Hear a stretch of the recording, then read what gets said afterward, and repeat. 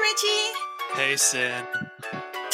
Richie. Richie, you sound a little different. No, I don't know what you're talking about. This is how I've always sounded like. Richie, do it, Brutus! Loki's regretting his life choices right now. No. I'm not.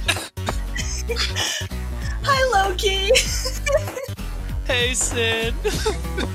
Hi, everyone. Richie can't join us today, so it's just gonna be me and Loki. Yay! Before we continue, could you introduce yourself to the people who may not necessarily know you and tell us what you're all about and all that? Hey, everyone. My name is Loki, or at least that's my handle. I've been a Souls fan in the English community for about 4 or so years now, I think. I work on translations, I talk about the localization for Dark Souls and Demon Souls, and sort of go over the differences, the problems with the localization scripts, and how they affect our understanding of the lore. Thank you, Loki. And can you tell us where people can find you and your work? You can find me on Twitter at Loki_DS. That's Loki_DS, Lokey. I think it'll be in the title for the video, though. And then you can also contact me via email. That's at darksoulsloki@gmail.com. That's darksoulsloki@gmail.com. One word. Thank you, Loki. And thank you for coming on again. You came on a few times to explain things to us, and each time was more insightful than the previous one. Oh, you're gonna make me blush.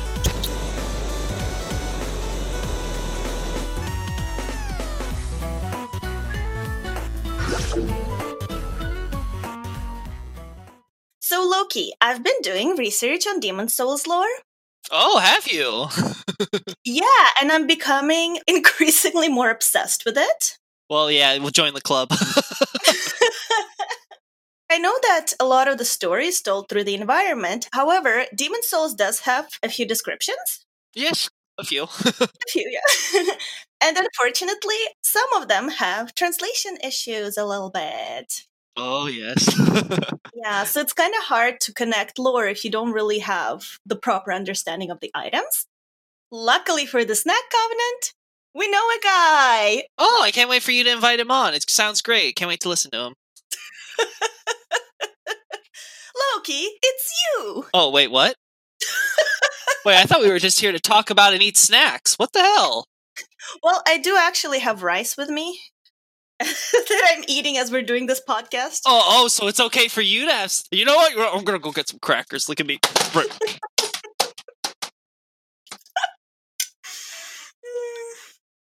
Okay, now on to more serious matters. So yeah, today we're going to talk about Demon Souls and translation, I guess, misconceptions and corrections. But going through like my Demon Souls research, I kind of had a few questions I wanted you to sort of clear up for me if possible. Sure, we'll go through them in order then. Okay, excellent. So the first questions have to do with the title of the game, Demon Souls. Oh yes, that's an awkward one, isn't it? It couldn't be Demon Souls like most people would think. It can't be like Demon Souls, the plural demons. No, it has to be Demons Souls, the singular. It's Explain it to me. Why is it like that? I assume that's because it's talking about the big demon, like capital D, as in the old one. I guess it's sort of the central antagonist. It's sort of the overarching like threat that exists in the Demon Souls literature, and it's a character. Well, I wouldn't even necessarily call it a character. It's more like a force that sort of exists and antagonizes sort of the entire setting, because it is basically responsible for all the other demons which plague the world. And there are many questions sort of connected to that I think you're probably curious about too, like what is a soul and sort of what is a demon. Especially with the remake coming up, there's probably many people who've played Dark Souls and probably know a lot about that lore, which may not necessarily know how that relates to Demon Souls. Right. So then, tell me, Loki, what's a soul in the context of Demon's Souls? Demon's Souls. That's how I'm going to pronounce it now forever. So Loki, tell me, what's a soul? Okay, so in Dark Souls, souls were sort of the whole shebang. It's sort of the traditional idea that everything that makes up a living being is sort of tied to the soul. Sort of the fact that you're animate, the fact that you're conscious, everything about that was sort of all tied together. And it ties in very much to, like, most people's, I think, conception of when they hear the word soul. Demon Souls takes a little bit more unique take in that the soul, it's the power of comprehension, basically. It's the power of thought. It's the mind itself, in simpler terms. Like, you cannot think without a soul. You cannot reason. You cannot rationalize. You cannot sort of understand or perceive the world around you. So it's like the brain. Basically, like, you have to think of in more abstract sense. Yes, it's like the mind. It's like, because the brain, like, we think the brain's the biological brain, but like the mind, it's the abstract thing. It's your consciousness, your personality, it's your memories, it's that. But it's not your life force. That's something that's very important. You can be alive in Demon Souls, but without a soul, you're just mindless, basically. Mm-hmm. So you're like a zombie type deal or something. So superficially, the idea is that when you are robbed of your soul, you are what is called a soul starved. You're starved of your soul, you cannot have it, and you're sort of searching for it. Now, superficially, this is very similar to the Hollow from Dark Souls, in that the idea with the Hollow is something similar, is that you are sort of devoid of you're starved of your soul, and therefore you become this sort of mad monster. Right. Because you do not have any thinking. But in Dark Souls, the implication of the narrative is supposed to be that, wait a second, if the soul is the source of life, how is it that you are anything when all your souls are sort of gobbled up? So it's like, that's sort of the question, and that's eventually answered in the Dark Souls narrative, for those that sort of pay attention to the lore. But then in Demon Souls, sort of the question is simply being, okay, well, why do we have these souls? What are we supposed to use them for? And sort of, how does that relate to humans versus demons, which also have and use souls for different ends than the average human? Mm-hmm. Cool. Thank you, Loki. Now tell me, what's a demon? That's the $1 million question, isn't it? In short, a demon can be defined as something beyond man. Like, that seems to be the repeated phraseology used, particularly in the Japanese script, is that there's always this idea that you are going beyond man. You've become something beyond man. And Miyazaki sort of toys with this in the narrative, in that there's this idea of that, okay, well, heroes are beyond men, like they're beyond most or ordinary men. Like, they're sort of like these like kind of almost inhuman figures with these crazy, unbelievable feats of strength and power and all these things, right? But demons are also considered beyond men. They are also creatures of overwhelming power, but it's like, okay, well, God is also something that's beyond men. It's this being of like sort of impressive power and abilities, of which you oftentimes earns you reverence. And it's sort of like, okay, well then, if this is sort of all of these things kind of fall under the idea of what a demon could be, it's sort of this thing that it's inhuman. It's like you cannot like associate it's doing so. Then really, what is a demon? And the series kind of shows that it really isn't anything particular. It's essentially, demon is a meaningless term. It's a byword for monster, because you basically just decide what's a demon when you don't like it. But if we were to then like sort of try to find like a technical definition of like what separates the demons we encounter in Demon Souls from sort of all kinds, from sort of the every other race that's not considered them, it would be the ability to rob souls from people while they're still alive. We never see this in game. The demons that we encounter in the setting all just try to kill us. We don't see anything like Life Drain with the Dark Wraiths and Dark Souls, where they kind of like, ooh, we're gonna suck out your soul. And it's like, just swap, just suck it out like a vacuum cleaner. We don't see anything like that in Demon Souls proper in the game. The game always just has all the demons or enemies serving them sort of just try to kill us through more conventional means. But the idea seems to be that demons can essentially just like basically suck out your soul and rob you of it while you're still alive, and then you end up soul starved because you're just this living being. Your biology, your biological body is still functioning, like that biological machine is still running. There's not you behind there. What makes you is gone. Your memories, your consciousness, your personality, as I mentioned earlier. Mm-hmm. And in Demon Souls, we meet like various demons, like the Storm King, Maiden Estrella, Dragon God, Yellow Cloth or Golden Cloth or whatever. Yeah, the old monk boss. Yeah. So the idea with demons is also, again, going back to the idea of what really is a demon, is sort of like, both from a thematic and a literal standpoint. I gave the literal definition earlier, but like the thematic idea is that there's just anything can seemingly be a demon. It can be something conjured from imagination. It's completely fictional. But the demons all exist because there is this fog that permeates the world from which they sort of ravage. And everything within the fog is sort of engulfed and becomes sort of part of this, I suppose, somewhat like a dreamland. I think, to give an analogy, I think Richard would compare it a lot to sort of ideas in Bloodborne, with sort of this idea of kind of like a dream world or something that's sort of a little bit more fluid in reality compared to, well, reality. And what we see is that there's creatures which are completely conceptual, which don't exist in any real form, but they're given form within this fog, and they are sort of demons made manifest from conception. And then there's examples of demons which are actual living creatures or animals, that wildlife that just exists, but they've sort of become demons and obtained this power to rob men of souls. And then we have cases of at least one legitimate case of humans becoming demons. So a demon isn't sort of limited by being like sort of anything in particular. And demons seem to be able to be conjured from thin air potentially. There's really no limit there. The only question then is sort of if the demons can exist outside of the fog, which the Maiden in Black seems to be doing fine after the old one goes to slumber.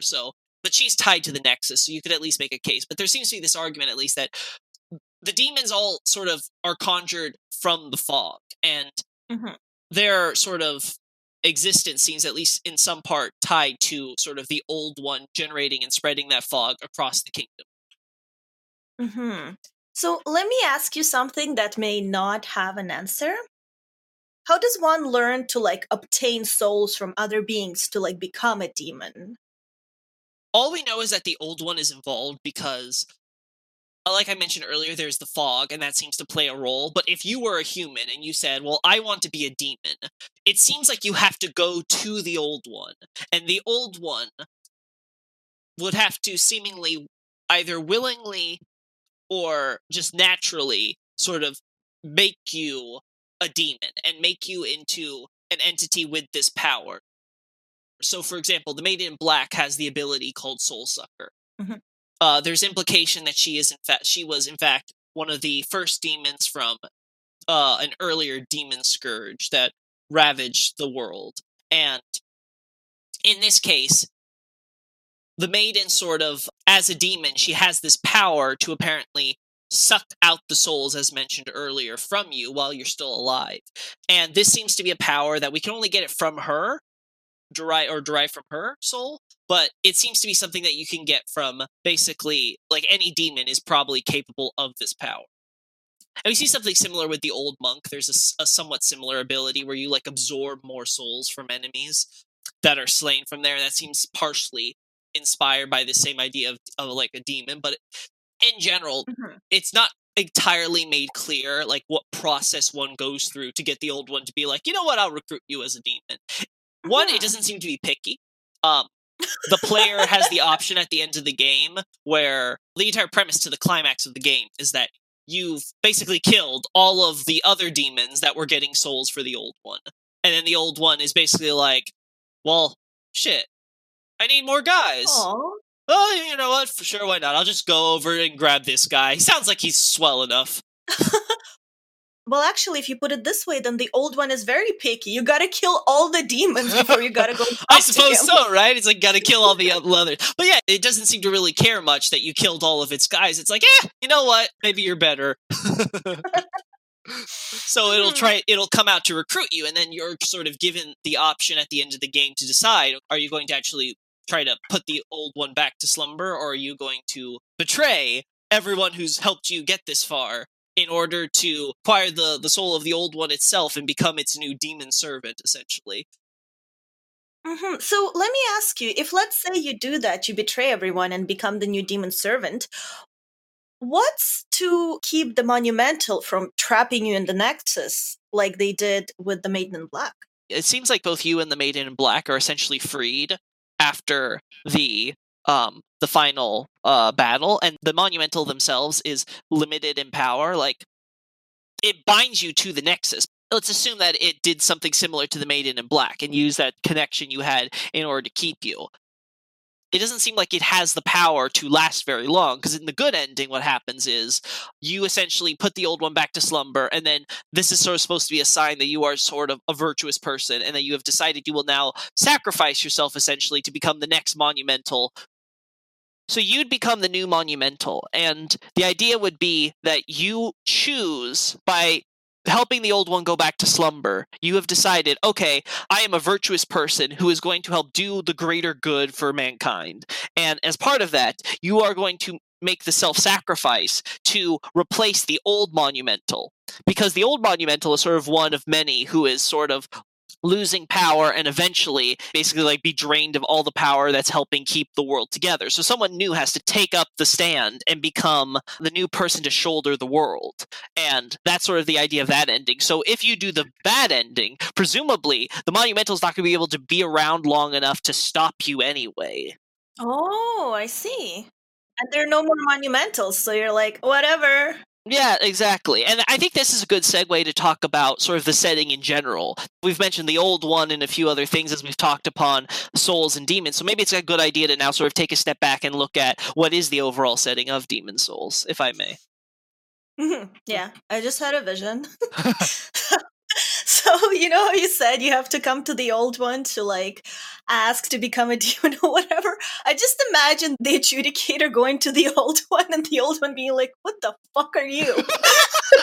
Like as soon as it like plops into existence, the old one's just like, can I get a refund? But actually, before going to the kingdoms, I just wanted to ask you something. Mm-hmm. The term solar. So in Dark Souls, it's sort of the more traditional idea that magic's just sort of part of the universe. It's sort of like just part of existence, and it's this power force you can draw upon. In Dark Souls' case, sort of drawing upon natural principles of the world. In Demon Souls' case, all the stuff that you would associate with magic, but it's all derived from the soul. So it's derived from the power of thought. I guess in some extent you consider it similar to Souls and Dark Souls as it's derived from the power of like possibility, right? Because there is this idea of like, once again, going back to this idea of the conceptual and making it real, and we sort of use souls in order to cast magic like fireballs or water veils or all these sort of other crazy powers using demon souls and things like that. It brings this general unique connotation that your soul, what you use to think, is also being used in order to commit insane, like unthinkable acts just through your ability to comprehend and use that sort of innate power you possess as a thinking, rational human being. And what's the trade-off to that? And again, I think that's a good where we can start talking about the wider world about souls and demons and sort of how did we all get here? Okay. How did we all get here, Loki? Oh boy. So the premise at the beginning of the game is when you start up the game and you see the first cutscene, there is basically a statement. It's not like a quote or anything as far as we can tell. It seems to just be a general statement of fact, is that God created the world on the first day. And like with the creation of the world, men were given souls, right? But then on the second day, God decided, I'm going to leave a poison on the world, this terrible soul-devouring demon on there. And then that's sort of like what you're left with when you, before you even get into like the proper introduction where you like make your character and like sort of get in there. So the soul-devouring demon, is it the old one? Yes, it's the old one. Yes.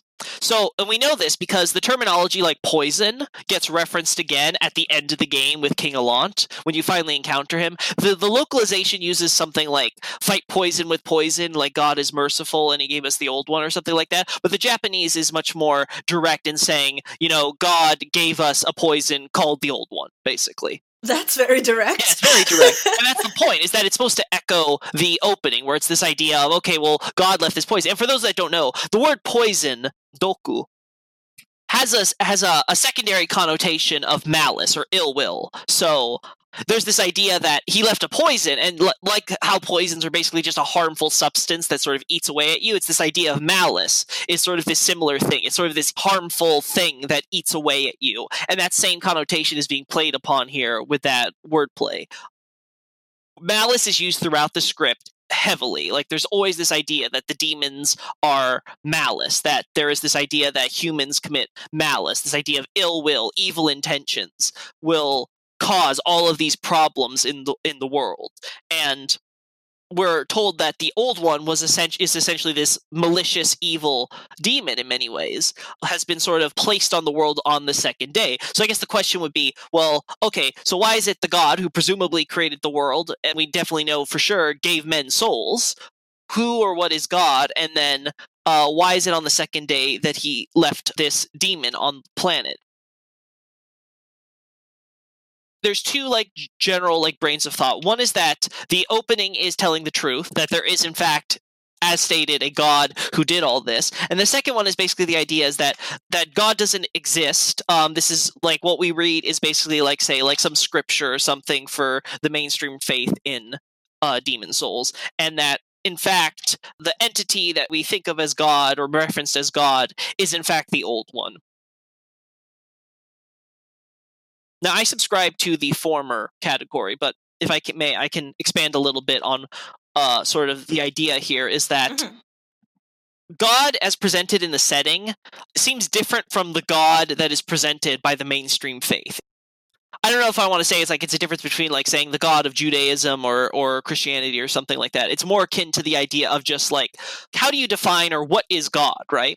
So if you define God as just a being has this amazing power of which you believe deserves worship, or maybe it's just a being of which you worship, is whatever you worship a god, because we see in Demon Souls several cases of entities which are worshipped as gods, which are presented in the narrative as they weren't really gods. They were sort of either imagined to be gods or sort of this sort of idea that they decided they were gods, but they weren't really in any sort of inherent sense deities, right? But then we're also presented with this idea of sort of there is this singular entity which bears many of the traits of sort of the Judeo-Christian tradition's idea of a god. It's sort of this monotheistic entity with virtual omnipotence and omniscience, who can essentially sort of give man the ability to think and probably create the world.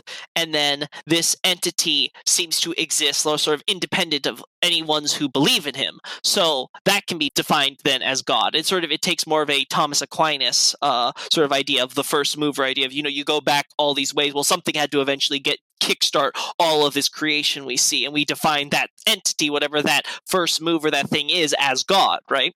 So that's the sort of the epistemological idea.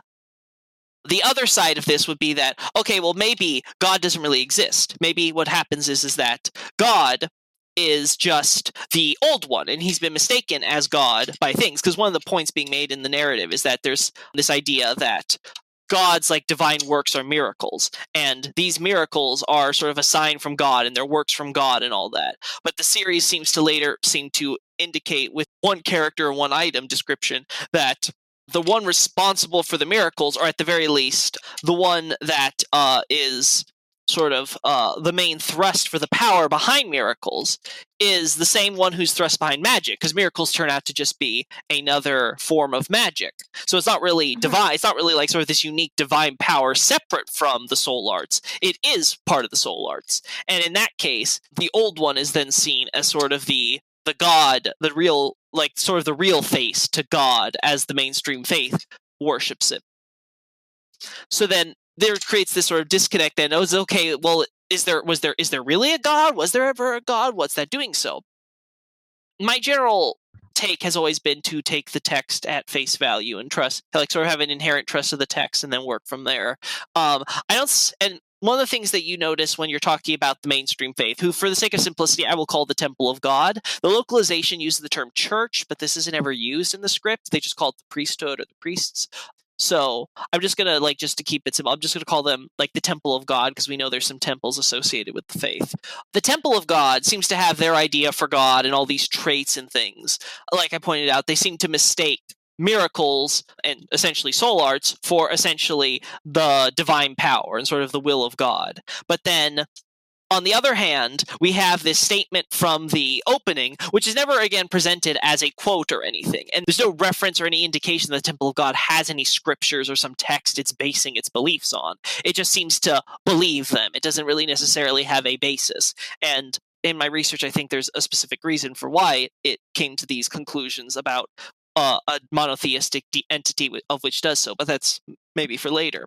The focus, I think, should be that I think there's a separation between the god that the temple believes in from the god that actually exists in the demon soul setting, and that is presented to us in the opening. And this god is, there's some overlap in terms of like traits and things. Like it seems to be a lot of ideas that they have are accidentally correct, but that's sort of the idea. Sort of like the Temple of God sort of accidentally came to the quote unquote correct conclusion about what or who God is.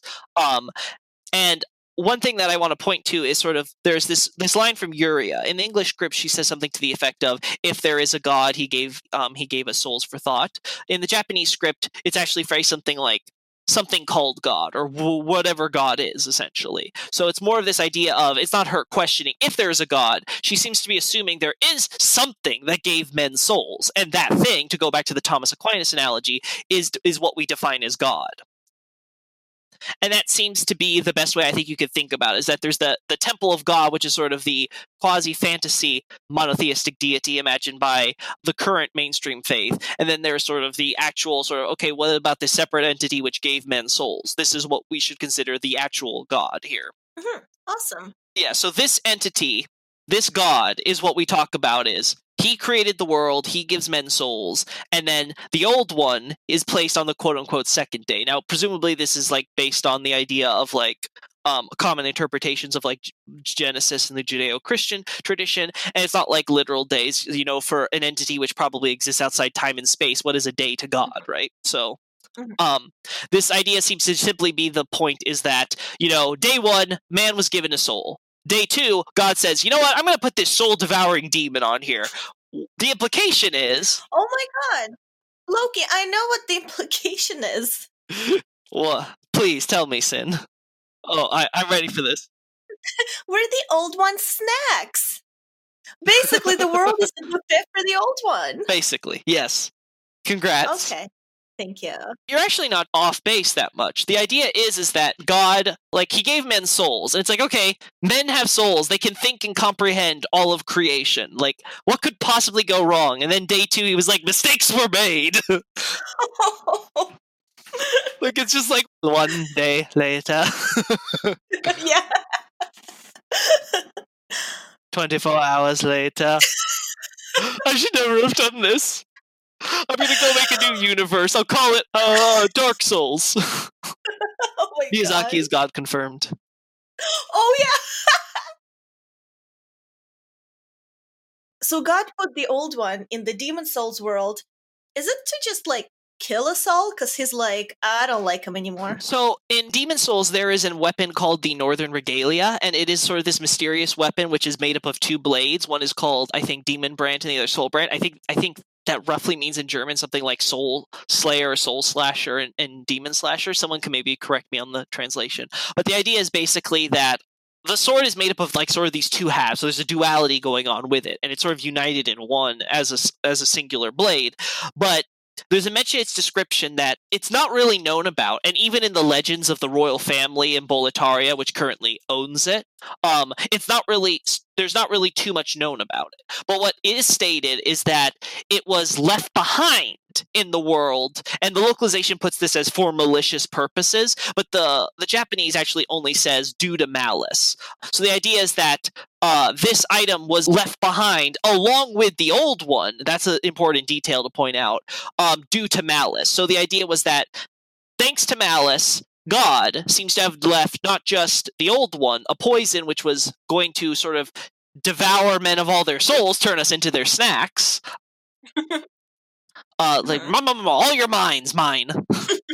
But not only do that, but there was also going to be this idea that God seems to have also left behind this blade. And this blade is interesting because the blade has the two halves of the blade each do their own thing. So one is it gets stronger essentially the more human-like your soul is.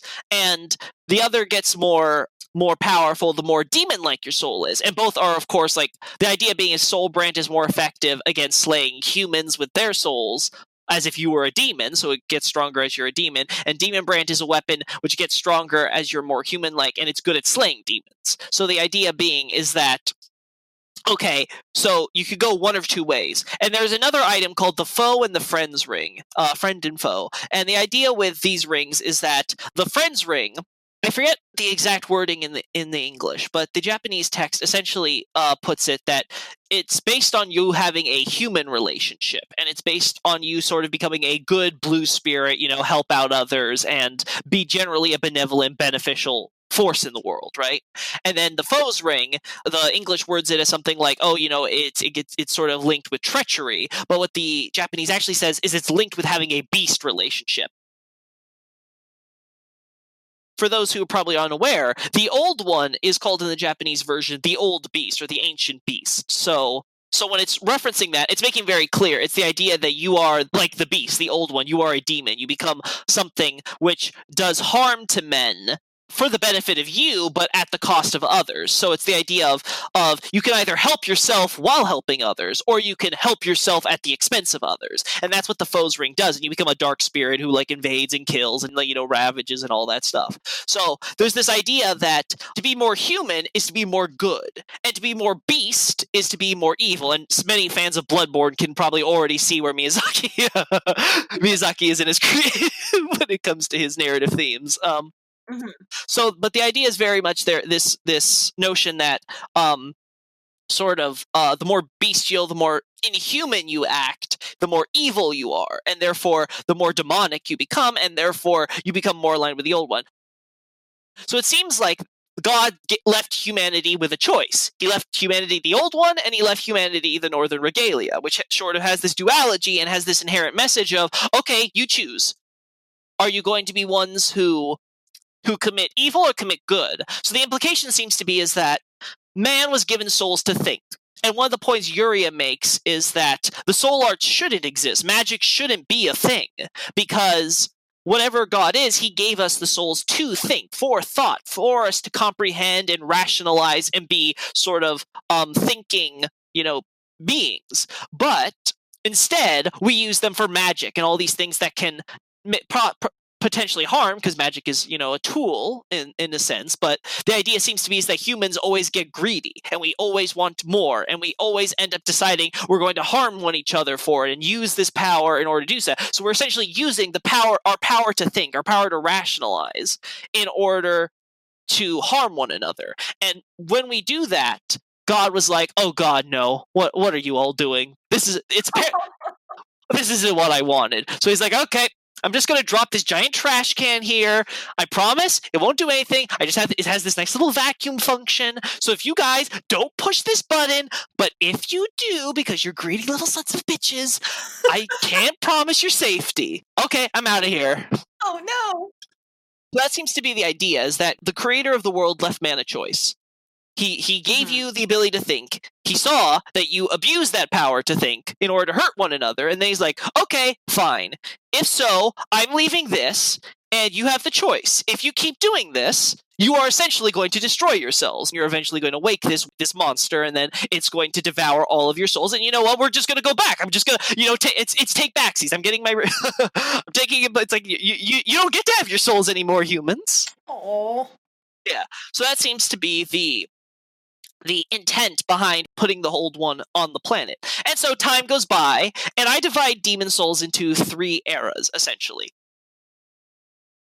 So we have the mythic era, which is sort of like analogous to the sort of like the heroic age of like classical mythologies and things. Like you have Hercules and Achilles and Odysseus and all these sort of like heroic figures and demigods who perform these crazy traits that are, dare I say, beyond human. Sort of these inhuman, crazy abilities with like magic and or just physical strength and stuff like that. And we see something similar in Demon Souls. There's various references to characters from seemingly the earliest period in history, where they were these legendary heroes who could do similarly crazy stunts. So these heroes, they were demons then? Depending on how you look at it, yes, maybe. So, for example, there is Big M, and the legend of Big M is that the Japanese only says dragons, but the English only says dragons, but the Japanese text clarifies that he basically spent his time beating up dragon servants. The idea. In fact, one of the things I go over in my Stonefang analysis is I think that the M in Big M is supposed to be man. Like the idea was he was the big man. And there's this general sense for the area that it revolves around sort of like this hyper masculinity, macho man image. And it's like, I'm big and I'm strong. And, I'm a true man. I'm a real man because I fight people with my fists. And honest, because only true honorable men fight with their fists. They don't fight with those swords and guns and all those things like, we're just going to go for some fisticuffs. It takes all those sort of like hyper masculine stereotypes, and sort of like that seems to be the idea of epitomized with Big M. Is he was like sort of this fist of the North Star type of fighter, and he ended up just basically beating up dragons and slaughtering them to death. Oh my god! And let me ask you, who was Big M? Like, do we find him in game ever? To an extent, we probably do, and that we could talk about that a little later.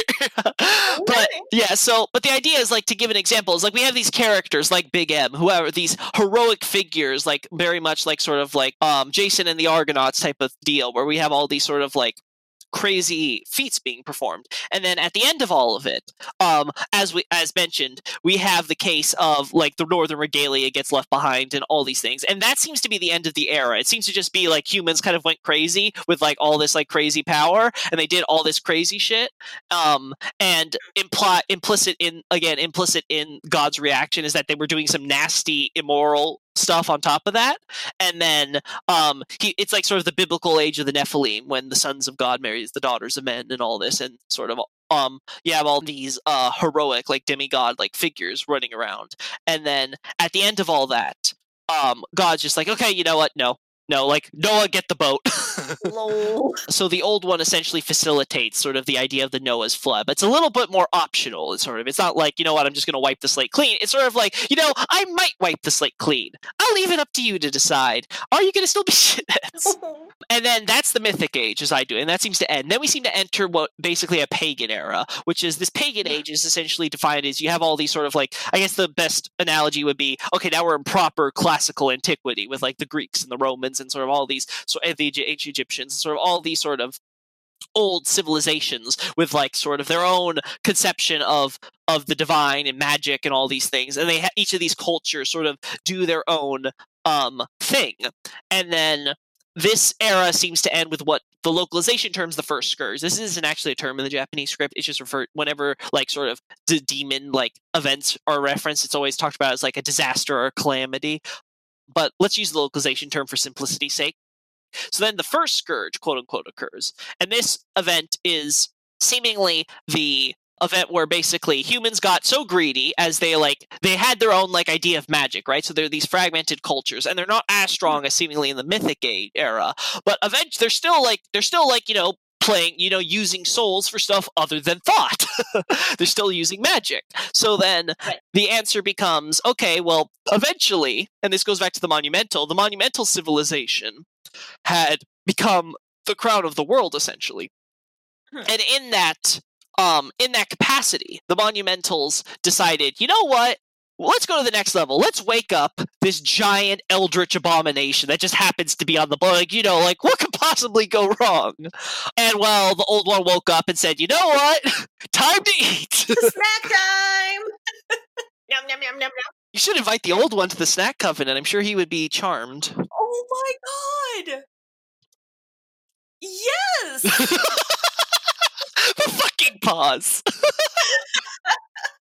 I see the checkers playing out in that brain of yours. Anyway, so then the first scourge ends up occurring, and then at the end of that, we get the third period, which is I term it as the medieval era. This is when we start seeing sort of the classical medieval European fantasy style setting that we're familiar with in Demon's Souls proper, which is sort of characterized by being a land that up until recently was basically absent of the soul arts. And in this sort of soul art-less era that the Monumentals banned after the events because, they realized, you know what? I think we learned our lesson now. And during this sort of like magicless era, men sort of develop, and we see the rise of the Temple of God, and we see the rise of Boletaria, and various other sort of civilizations that seem to have rebuilt or been formed after the after the events of the first Scourge. And then finally we get to the second Scourge in Demon Souls proper, and that's where we start the game a few years into that. How many years do you think passed between, like... The different eras, you mean? Yeah, how many years are there between each era? So the Mythic era is sort of like the Age of Chivalry. Like it's always the time before. Like it's like, oh, if only things would be like back in the good old days of King Arthur and the Knights of the Round Table and all the honorable thing. It's like, okay, well, when was that? You know, it was before then. They were like, no, it was more back then. Oh, when are we gonna get? Well, I wish it was back to that age. It's okay. Well, did it ever happen? So the idea being is that the Mythic Age seems to have been so far back, we can't really date it precisely. I've come out on a podcast previously and said that I think I date the Pagan era, at least its end, to about 300-ish years ago, based on several item descriptions that, at least in the Japanese script, are a little more specific, and then some inferences about generations and things like that regarding characters and lineages and families and stuff. Maybe we'll talk about that in more detail later. But the events of the current setting, which is like when the second Scourge starts, and then before we enter the fog and sort of become like, you know, in the game proper, that seems to be like around like 5-ish years have passed. There's several mention that there's one case of an event occurring quote unquote many years ago, and then there's other things about characters that have only arrived again these several years ago. So there's this idea that some characters have only like entered and like or done things of relevant note a few years, so like 2 or 3-ish we're talking about, and then others seem to have gone a little bit further. So we're thinking like, 4 to 5-ish, right? And it seems like generally it's been less than a decade since then, and that the major events where like magic comes back and stuff, it's been like maybe 2 to 3 decades since that point. So we're thinking something like, I guess in terms of like the whole like events that get referenced for most of the setting, most events we talk about in the game occur within half a century. Okay. So I have a question for you about the era where the Monumentals lived. Okay, sure. Basically, we find out information about the past, some of it from the Monumental that we meet in the Nexus. And they explain to us in the English intro that in the distant past, under a benevolent rule, the world was united owing to the Souls Arts.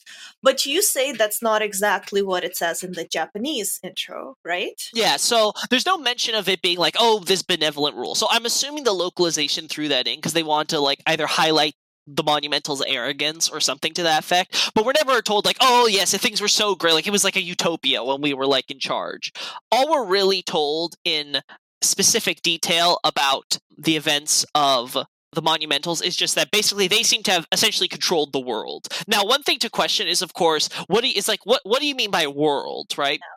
There's several times we've used the term world in Demon Souls, and we've used several different ways. Like it's not like strictly, the whole planet, so to speak, right? So like one idea, and this comes up in Dark Souls too, is this idea of the world of man, which is essentially just a poetic way of saying like human society, right? So like every place where human civilization exists, we call that collectively as the world of man. So it becomes sort of this question of when we're talking about the world, do they mean like sort of the known world, or are we talking about like the world, right? So that's something that comes an important question, because one thing we know in Demon Souls' setting is that there's this continent, right, that we seem to exist on, but there's other lands, other like faraway countries that exist outside of the immediate setting, and this idea is that most of the world was supposedly destroyed or like sort of sucked up and like disappeared into the fog during the first Scourge, and then like they sort of took what little, quote unquote, little of the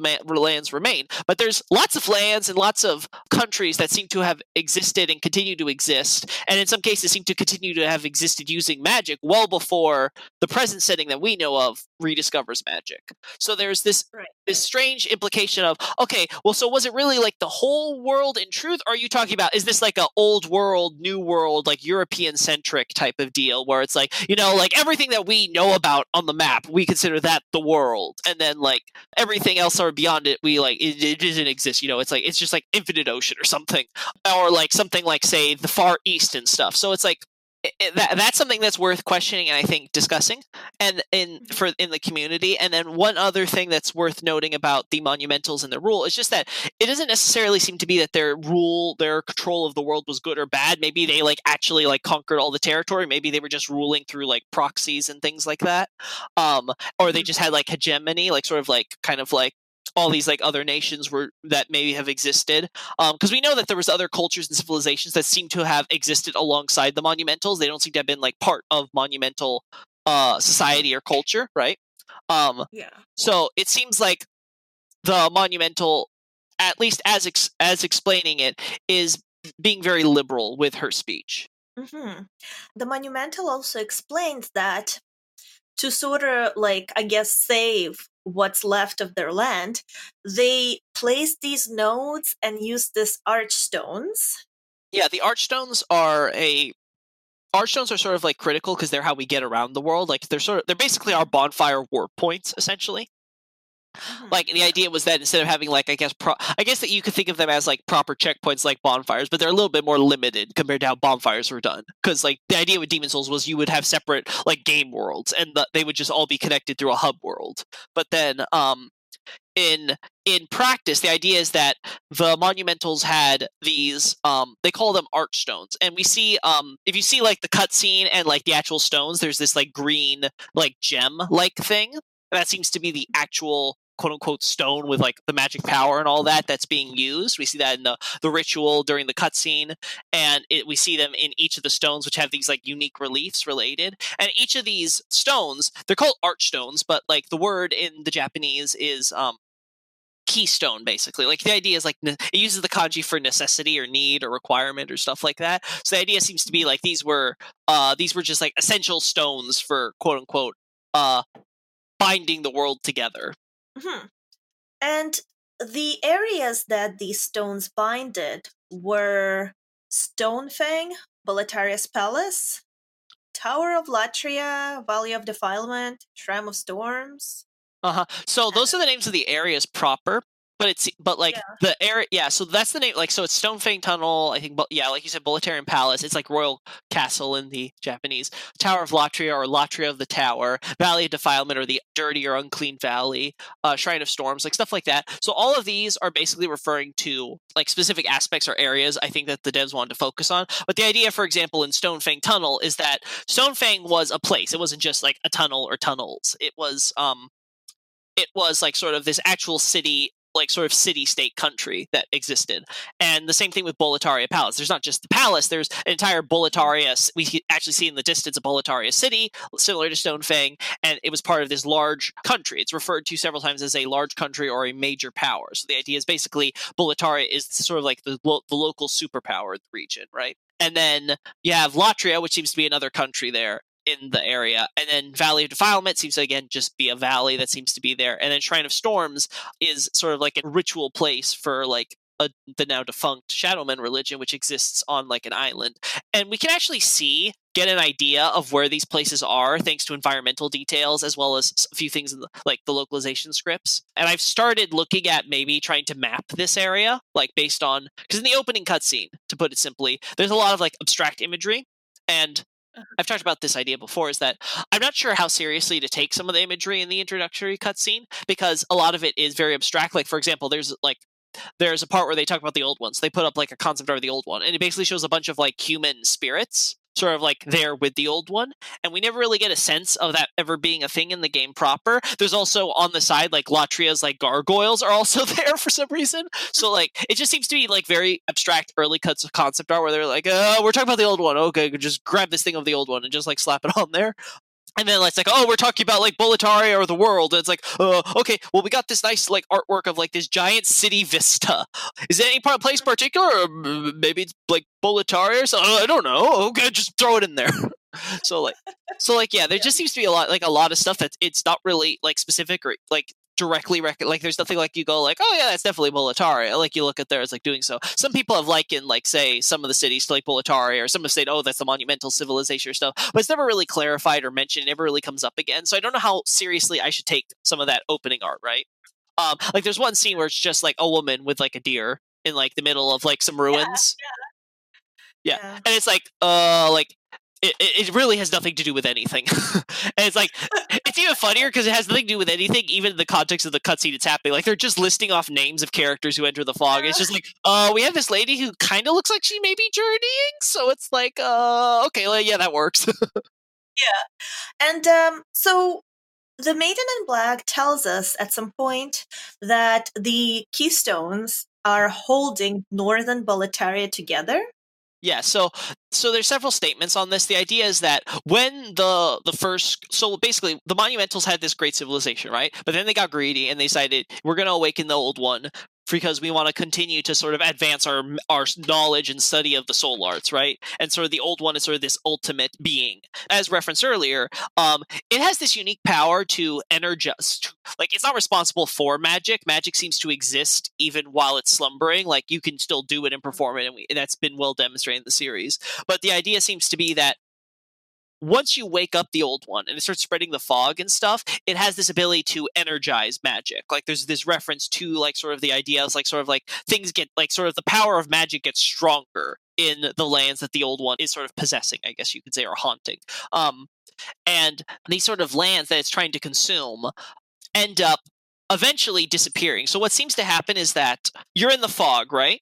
Like, fog sort of has this, like from a thematic idea, the fog sort of blurs, like, your vision, right? So you can't really see things clearly, if at all.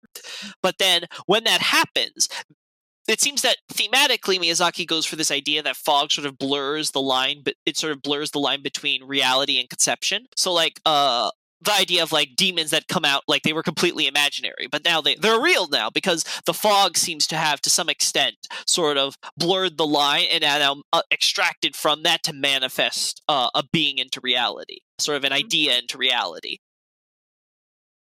In the case of sort of the old one and the Monumentals, they simply decide, okay, we're going to wake it up and try to create all these things. And then when the old one sort of wakes up, it consumes these lands in it. They create the demons. The demons then rise up, devour everyone's souls. And then in a world when once all the souls in an area gets devoured, that land loses comprehension because, well, if you don't have a soul, it's sort of that quantum idea of sort of like you can, like, the reality only exists because you're able to confirm with your senses that it does exist, right? It's like if a tree falls in the forest and nobody's there to hear Yeah, exactly. it. So the idea is basically once souls are gone from the world, once the power to comprehend the surrounding world is gone, that world seems to then disappear into the fog and is permanently sort of erased from existence. Let me ask you, once the world disappears into a fog, what happens to all the demons? We don't know what happens to the demons. It may just be that they just spread and go to other lands then. So it might have been the case of, like, let's say, for example, Storm King and all his little children decide it's going to, you know, we've sucked up all the souls from the area. Now the Shrine of Storms area is completely gone. Like, the ocean, the island, everything just has been absorbed into the fog and it doesn't exist anymore. Mm-hmm. Okay, so that all happens. Well, it just is going to fly over, I guess, to Stonefang or something, right? Like, so it's going to just, like, go over to the next land. Like, the general idea seems to be is, like, yeah, they're going to suck up all the souls, and once they're done, they're just going to move on. And, like, for example, the old one is codenamed in the files the diffused one in Japanese. So this idea of, like, you know, the fog spreads and it diffuses across the lands, right? And the first boss we fight, it's called just Vanguard in English. In Japanese, it's referred to as the diffused Vanguard. So it's this idea that it's spreading and going. So it seems like the idea behind making this the first boss was that when you first enter and you seem to be, like, on the ends of the earth, basically, like, or I guess ends of the earth inside the fog, I should say, right? Yeah. When that happens, you meet a creature which has apparently been spreading either with the fog or just spreading around as the fog gets larger. And it's just sort of like, oh, you know, it's just moving around. And again, we see another diffused Vanguard in Shrine of Storms. So this idea is that they get around. So, like, let's say the whole world has been devoured, all the souls are eaten, fog is everywhere. What happens to the demons then? Do they just starve? Who knows? God might basically decide, you know what? I'm going to keep you on this planet. I'm going to remake everything. Like, we don't really know because the series doesn't do it, and we've never had a Demon Soul sequel. Well, we might now with the remake, Loki. Anything's possible. It's true. It's true. But, you know, now Miyazaki's got Elden Ring. He doesn't care about Demon Souls anymore. He doesn't care about Elden Ring. Where is it? Where is it? No, but Yeah, so it seems to be the idea is that the world is just going to basically be consumed, and then presumably God might be like, you know what, I'm going to restart creation now. Like, we don't really know, because like there's nothing in the setting to kind of tell us what the entity known as God. I think ideally, the God would like none of that to happen, and just like, get your act together, humans, and like stop being little shits. I think that's what would be the preferable answer. Whether or not that happens is completely up to us. Mm-hmm. So that seems to be the general idea. But then, okay, so going back to the point about the monumental and the keystones and the archstones, the idea seems to be that, okay, so the world is sort of all sucked up, and then what's left of the world afterwards needs to start being kind of like tied together in order to kind of keep, I guess the idea is to keep reality sort of cognizant, so it's not like you have all these like negative spaces and like everything's sort of like warped and distorted, because some things don't exist. So the concept seems to have been, okay, let's have it where we give like these countries, particular countries, these special stones. And the idea is that these stones are going to serve as basically anchors in reality. So one thing you'll notice if you look at the archstones in the game worlds you go to, not the ones at the Nexus, but at the archstones proper, like in the world, you'll see like a sword is stabbed in them. So there's this sword and stone imagery. But the core, like the actual stone at the bottom of it, is actually this sort of like, it's shaped like a head. It's like this taper head. So it's like, I forget if it's what the species is called, but it's like a horned tapir basically. Now this is a common symbol of, like, it's a common depiction of the Baku, which is basically I guess to put it simply, like a Japanese like dream eating spirit. Not to be confused with the baka. Sorry, not baka, Baku. Yeah, I know. I was making a joke. Oh, okay. Well, fuck.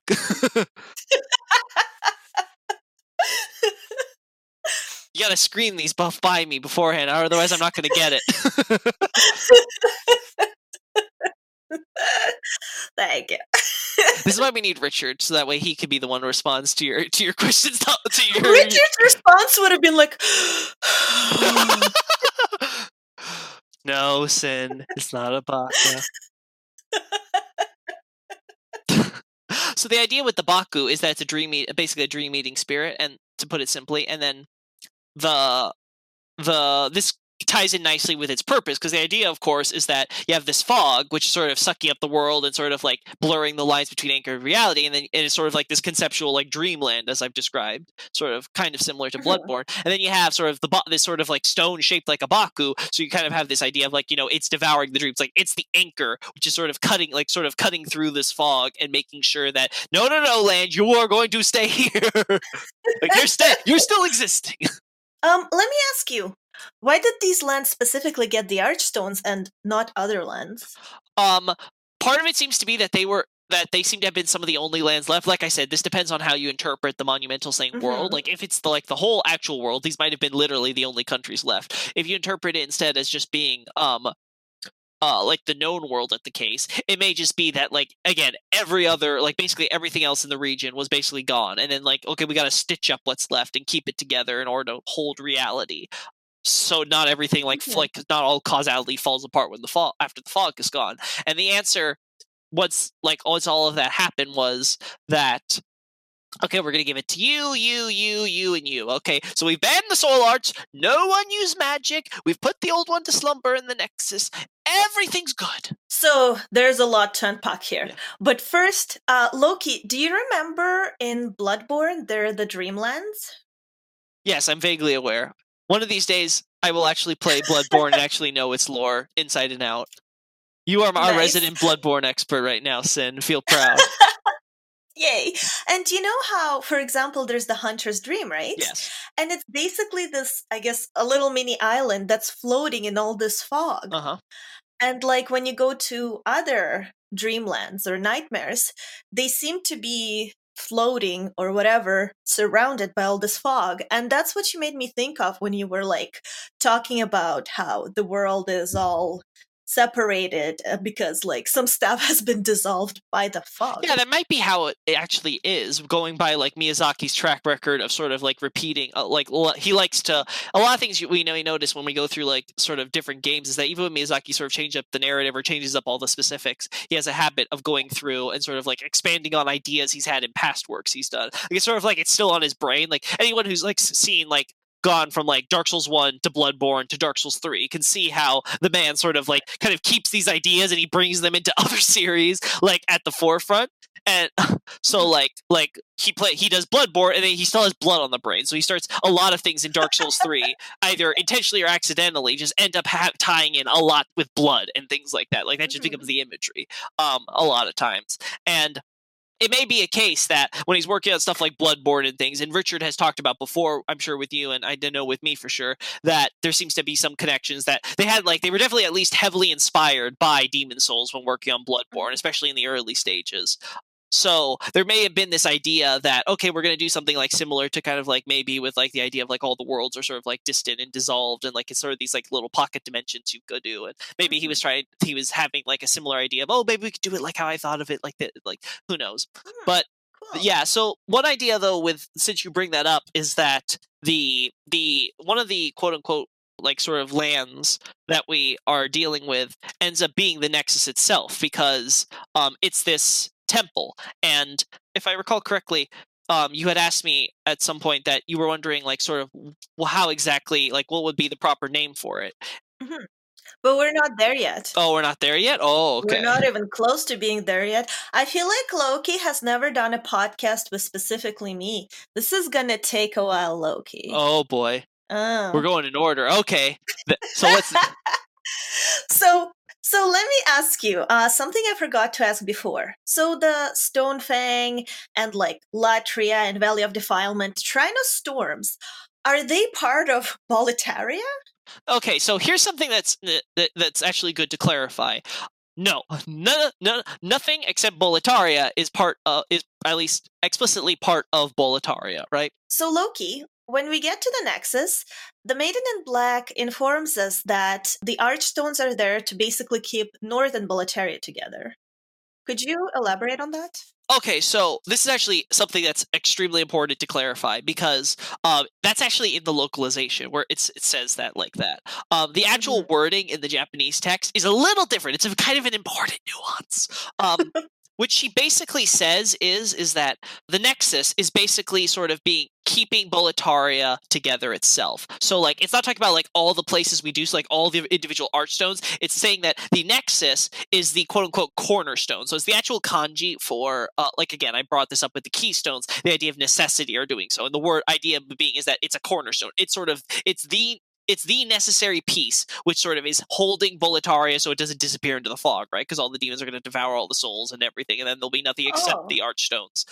But does it mean it's also the necessary piece for Latria and Valley of Defilement? Yes, you could argue. The idea, though, is that Boletaria is basically the big country. Like, most of what's in the fog is Boletaria. So the implication is that Boletaria is this large country, and it's the source of where the fog is in the second Scourge, so it's sort of the one that's the most affected. But there are these other countries and other lands which are on the border.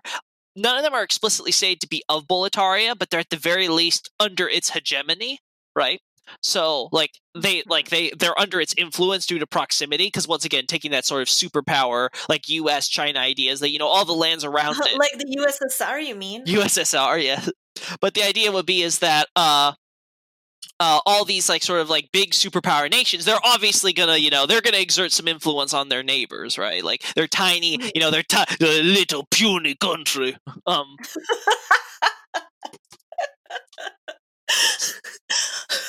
Canonically, Boletaria is the Union now. Excellent. You know what? There's the northern limits there too, and you could just think of that as just basically the top of Russia.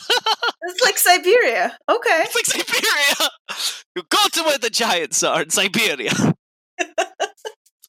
Oh no, the Gulag is broken. So, no, but the idea is basically that Boletaria is this large country, and in fact, I've done work on working to try to get a map going, right? So, in Dark Souls, we don't really get like a full like world map or anything like that. We don't ever get that. But in Demon Souls, like I was talking about with the introduction before we got off track a little bit, was that there is one image that I've been investigating to see if we can consider it a reliable source on map. And I'm sort of leaning on yes, but like I'm still not 100% sure, but at the very least, it's worth thinking about. And let me bring that up quickly so that way we can look. Demons. So, could you tell me what land each number corresponds to? Okay, so 1 would be marked as Boletaria Palace. 2 would be marked as Stonefang Tunnel. 3 would be marked as Tower of Latria. 4 would be marked as Shrine of Storms. 5 would be marked as Valley of Defilement. And 6 would be marked as the Cut Northern Limit area. Excellent. Thank you, Loki. Perfect. So for simplicity's sake. So, and this is something that we don't really get a clear image of in the introduction. It's very quick. It's very forgettable, but it's the only real image that sort of has any like sort of seemingly basis in like actual what we see here. So one of the things that we look at through geography of the various areas we explore and the actual, items and stuff like the environmental details helps us sort of define, okay, where are all the various places? So on the map here, I sort of have this. The first one is at the center seems to be Boletaria, because again, it's sort of ground zero for where the fog is, and obviously everything else that gets captured in the fog other than Boletaria would have to be somewhere around or near Boletaria. So it makes sense that it would be the spot that we have it smack dab in the middle of the map here, and you can actually see Boletaria is like when we first spawn into the area in front of the palace, right? Like when we're at the entrance gate, we see that there's a river running through, and that river flows all the way down, and there's a city, which seems to be like the Boletaria city proper, like the capital, at the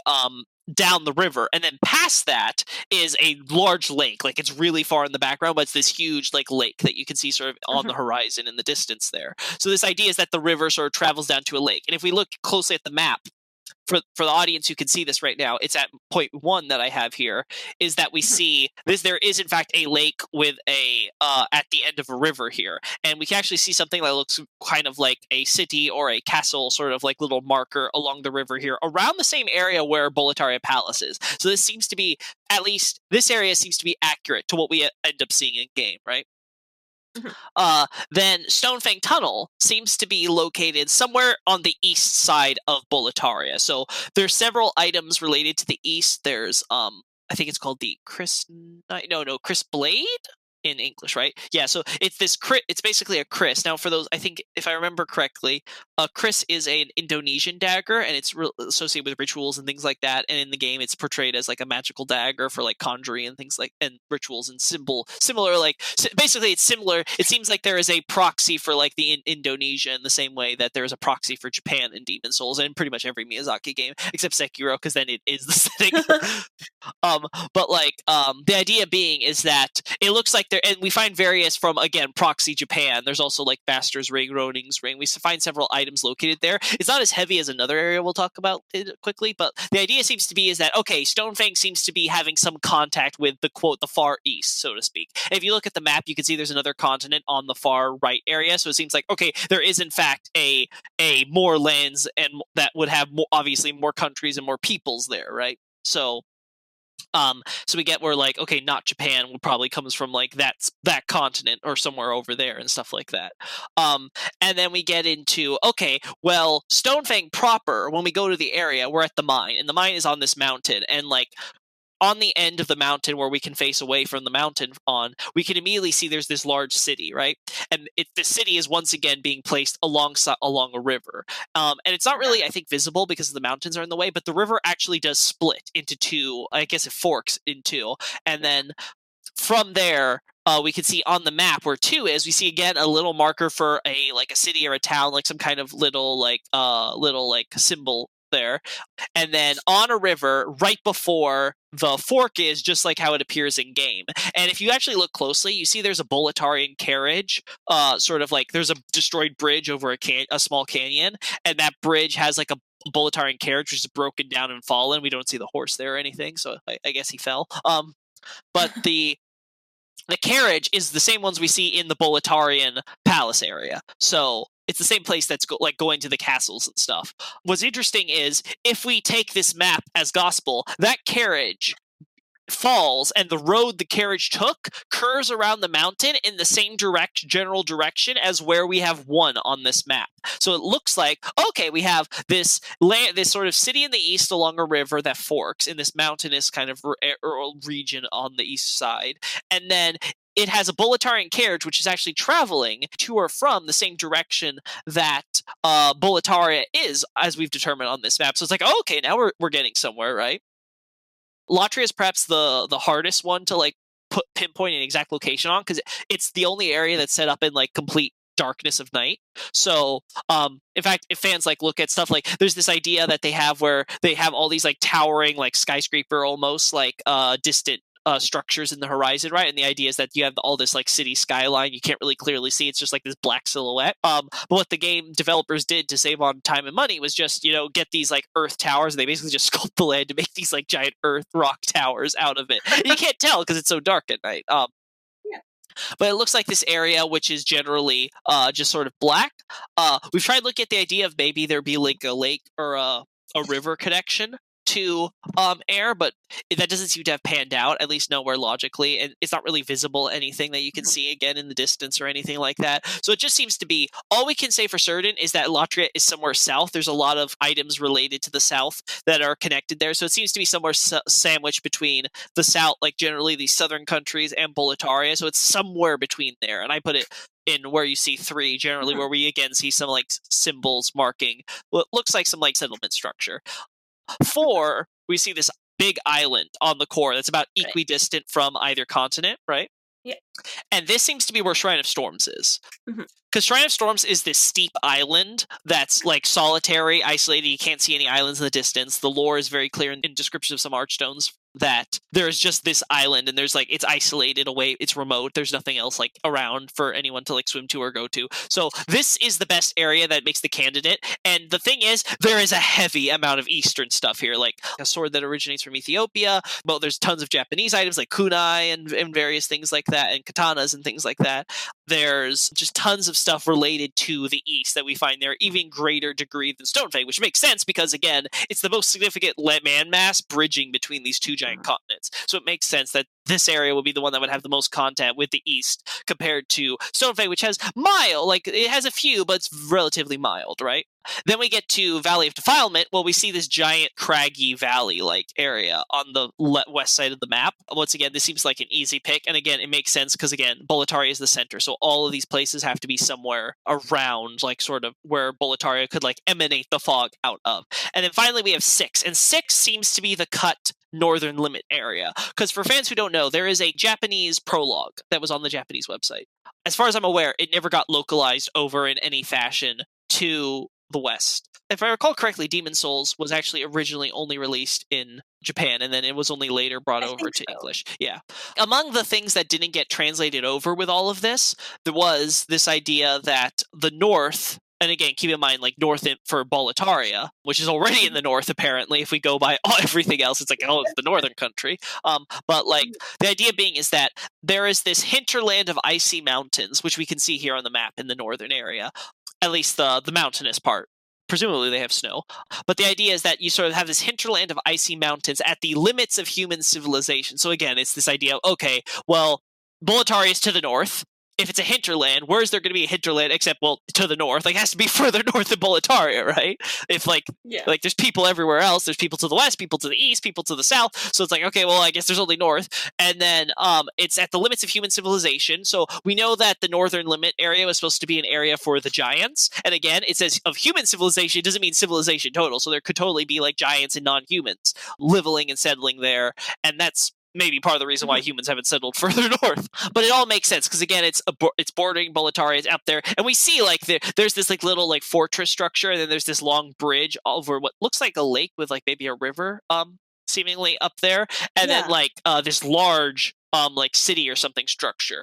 And we don't know what they were originally going for, right? Before the area was cut. We only see, I think, the first area of the game. Like I think we only see like the first like part, because each level in Demon's Souls is generally divided into like 3 parts. I think Boletaria is 4. But the general idea is that you have these various parts, and they give you like sort of like different like flavors for each area. Like one of them has like a different theme going for it than the other.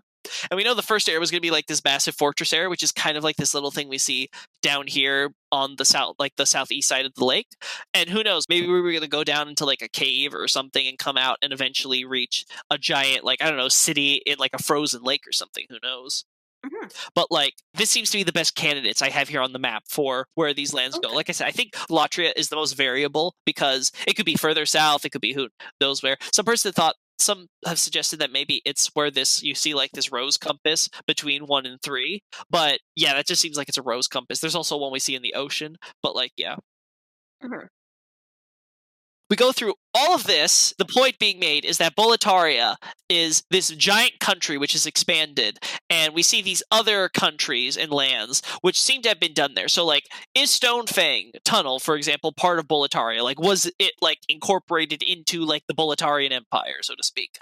Maybe it's never said explicitly, so it's only at least hinted that they are heavily influenced by Boletaria and they're partially running their operations. But you can also see that the fog ends up going as far as maybe 4 as we see. So it looks like did Boletaria get that far? We don't see too much influence, but it's possible because we know like Ulan, one of the knights serving in like I guess Boletaria's round table, essentially. She's mentioned as being a barbarian warrior, essentially.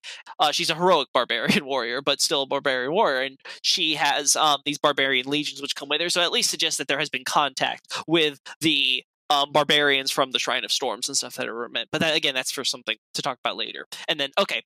So, but yeah, that should answer the question on like how is the world as the setting that we know of and we explore? How is all that arranged? That seems to cover it.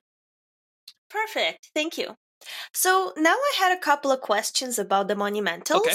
and you mentioned it before, so we can go through this, quickly if you like. So the word monumental, what is it in Japanese, and what does it mean? It's the same like Archstones. It uses the kanji for necessity, key, like something like required. Unlike Keystone, which is very nice, easy, simple translation for that term, the monumentals are called the key men. So the idea with calling them the monumentals is that they are the essential. They are the most important, like essential beings or persons that are responsible for keeping the Nexus running and together. So the idea would be that the Archstones, these keystones, are only functioning because these key men are kind of fueling it. And you see the monumental will reference how don't bother me, I'm trying to concentrate, I need to use all my power to think, and as she explains in the Japanese, Right. she needs to concentrate essentially in order to like use her power. And the implication is that they're using their souls, their ability to think, and their concentration, because they're immortal essentially. Like the monumental makes a point, like they can't die, like she's essentially bound there. They're all like kind of part of this Nexus network, right? Like that the Archstones have all set up, so they can't really die. They're part of like the larger hive mind. It's not like this, but the idea is that they're devoting all of their mental energy, essentially, in a literal sense, their mental energy, in order to keep the Archstones bound, like kind of keep the ties binding the world together, functional. And that's again why, as we see, there's like a bunch of bodies of all these monumentals, because we see in the cutscene there was many of them when the Archstones were first being set up, and we see that they seem to all be dead by the time we arrive. And the implication seems to be is just that like they ran out of juice. Yeah, so you're saying they're immortal, and at the same time, it seems like the Nexus, I guess, is like sucking the power out of them to keep going. Essentially, yeah. They essentially exist to fuel the system they set up in order to keep the world together. Which is why, at the ending, the narrator mentions that, the world needs a new monumental. Now, once again, we have lands which disappear and they won't return and all that. So a new monumental needs to be, like, sort of take the stand and do all this. Because, the old one is, like, the last one. And if there was, like, I don't know, like, dozens of them required for, like, some hundreds of years just to keep things running there, like you're gonna need a new one at least. And the idea is that we're this heroic figure, so we have the soul that could like help be the fuel, so to speak. Kind of like, I don't know, like Link in the fire and becoming fuel for a flame, just saying.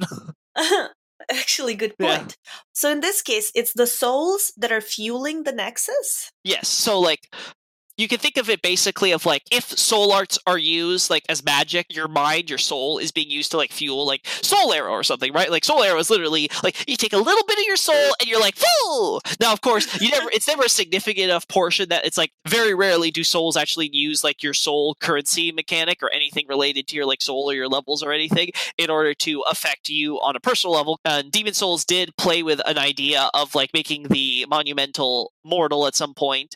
We don't know the exact context for how that would have occurred. If you killed her, she would be very surprised, but she's like, but I'm the monumental. So, Loki, let me ask you, does it make you think that the Nexus is incredibly inefficient, or it takes, like, immortals to power it, and in the end, the Nexus kills them anyway? Well, yeah, well, the idea seems to be that they're immortal because they're part of the Nexus. Like, you're kind of plugged in, right? Like, you're part of the machine. Oh, like the Matrix. Yeah, kind of. The idea is that the Monumentals, and this is very obvious looking at like their silhouette and stuff, is they were designed with this idea of like a Buddha, basically, right? So the idea is that they're these enlightened, like higher beings, so to speak. Like they have like elevated themselves by becoming part of the Nexus. Of course, obviously, it plays into the idea of like, we have the knowledge, we know, like we've learned from our mistake, we know we've obtained enlightenment, so now like we're advising you on how to avoid our fate and what to do in order to make things right, and all that, right? So the idea to make the mentor character, so to speak. But the purpose with the Monumental and all of like that is to make it sort of portrays that they are sort of these higher beings now. Like they've plugged themselves into the bonds of that tie reality together. The fabric of reality has now sort of been sewed back up, right? They've become part of the thread. If the Archstone is the needle and they're the thread, eventually that thread tethers, right? That like it gets weak. And the idea is that the Monumental can only supply that thread that keeps everything tied together so long as they have souls of which to kind of hold the binder strong. After the second scourge, we see there's only one left already, and she seems like she's not long for this world. That's really insightful. I didn't look at it that way before. That's really cool. Thank you, Loki. I'm glad to hear that. And so, the Monumental chills in the Nexus. And can you tell me, what is the Nexus in Japanese? So the Nexus is like the linchpin temple. You know the Titanite demons in Dark Souls, right? Like just the general idea of Titanite, right? So that kanji for Titanite is actually literally Bondstone, and they're not Titanite demons; they're Bond demons. So similar to how like there's Chaos demons in Dark Souls, and they're like kind of like their own like I guess subspecies of quote unquote demon. We have Bond demons, which are their own subspecies, which is this idea that they are of course derived from Titanite, which are Bond stones, and it ties into this idea of bonding and kind of ties and holding things together, which fits into the whole forging thing. So in Demon Souls, the idea is that the same thing, but instead of translate as bond, it's more appropriate to translate as a linchpin, because the idea is that the Nexus is called the linchpin temple. This idea that it is sort of like this, as we see, it's like this giant like stone I guess once again like temple kind of enshrines, and I don't know if it's necessarily a place of worship, but it's more so like this kind of like place that the old one is being sealed and all that. And then obviously the Monumentals are there, so maybe there's sort of the idea of who gets honored there. And then the Archstones are sort of like all like the pieces, but it is the linchpin that holds all of them together. Like it's the centerpiece, so to speak.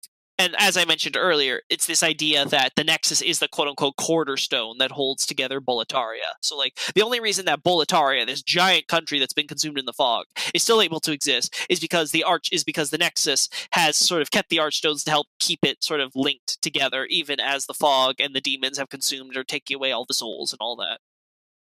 Mm-hmm. Okay, cool. Mm-hmm. And you also mentioned that you have a theory as to where the Nexus is actually located. So, what happened was, I asked Loki to reveal his theory where the Nexus is actually located, and then Loki's internet just went down and did not restart for like half an hour. The Monumental inside my computer just died. All the power that was binding the reality of the internet. So, I guess we're just gonna have to have a part 2. Yeah. At some point. At some point. Yeah.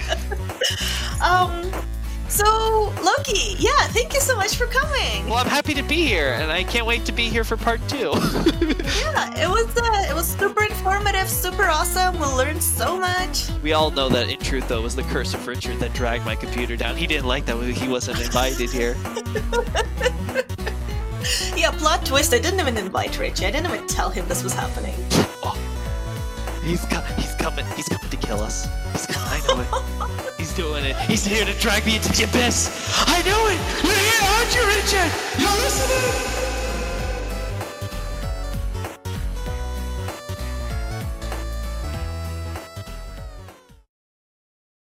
Sorry I'm late. I was playing Demon Souls and I got stuck on the fight with True King Alan.